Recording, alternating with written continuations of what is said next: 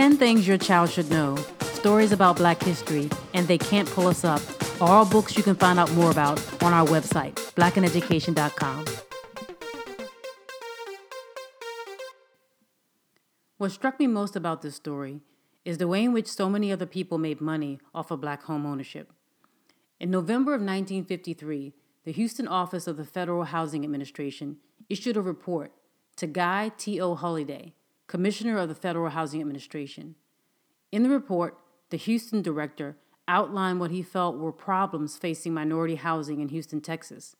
The Houston director, Keith McCants, noted that from 1940 to 1953, the Negro population grew from 100,945 to 163,941 in the Houston area. He wrote, with a population of 160 million, the current net annual growth of the United States is 2.7 million, or 1.7%.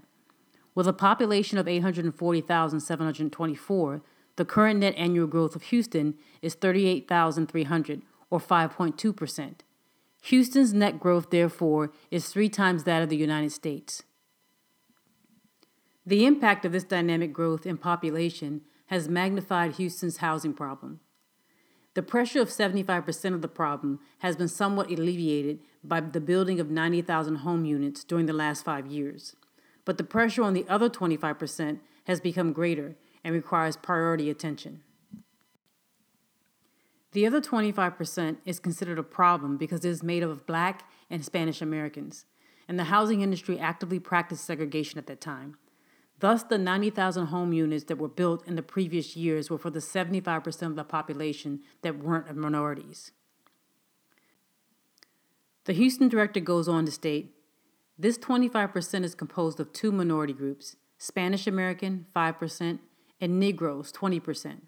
Naturally, the Negro group has been and continues to be the most pressing problem, and it is to that problem that this study will be principally devoted.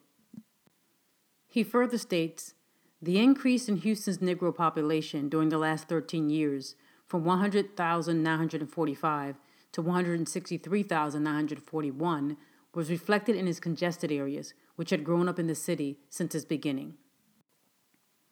In most instances, these housing conditions were deplorable. Almost all were rent properties. Many had no sanitary toilet facilities, and they deteriorated through neglect. The greater the Negro population grew, the worse these conditions became, and the higher became the rentals. High land prices and being hemmed in by expanding industrial and commercial concerns prohibited the expansion of these areas. The accompanying photographs are indicative of the conditions which then and do now exist. The result was an overflow of these areas. There was a migration to the perimeter of the city, which we will examine under Phase 2. Many Black people were left with dilapidated housing conditions in the aftermath of the Great Depression, and in the years leading up to, during, and immediately following and beyond World War II. In Houston, people began to spread outside of the city's limits. McCants further wrote, the natural result of overcrowding in the center of the city was that the Negro reached out for more room and for better living conditions. While transportation was a problem, yet he found lots available as low as $5 down and $5 per month. It is estimated that from 10,000 to 20,000 of such lots were sold. All the Negro got was a piece of land, probably 50 feet by 100 feet. Usually a graded quote-unquote street was provided, which was a sea of mud, unless the developer found it advisable to give it a topping of shell. But there were usually no sewers or water lines. Gas and electricity came only after a community developed to justify the extensions. Under such conditions, these determined people built their homes, piece by piece, without the benefit of conventional financing, and usually without the benefit of any type of financing. Thousands of such homes are now in existence, and photographs of some of these are shown here. How much money has been made off of the Black home? When you think about this real-life example, there were developers, landowners, businessmen, etc., all of whom were most likely white. For the few Blacks who were able to get homes, their homes may have risen in value, but so much of the money surrounding the housing industry was going to white people who were profiting off of a segregated area. When you think about it, a more traditional situation, There are real estate agents, insurance companies, banks to finance homes, developers who may also hire other builders, contractors, inspectors, and appraisers, even cleaning agencies that come in and clean a home before it's sold.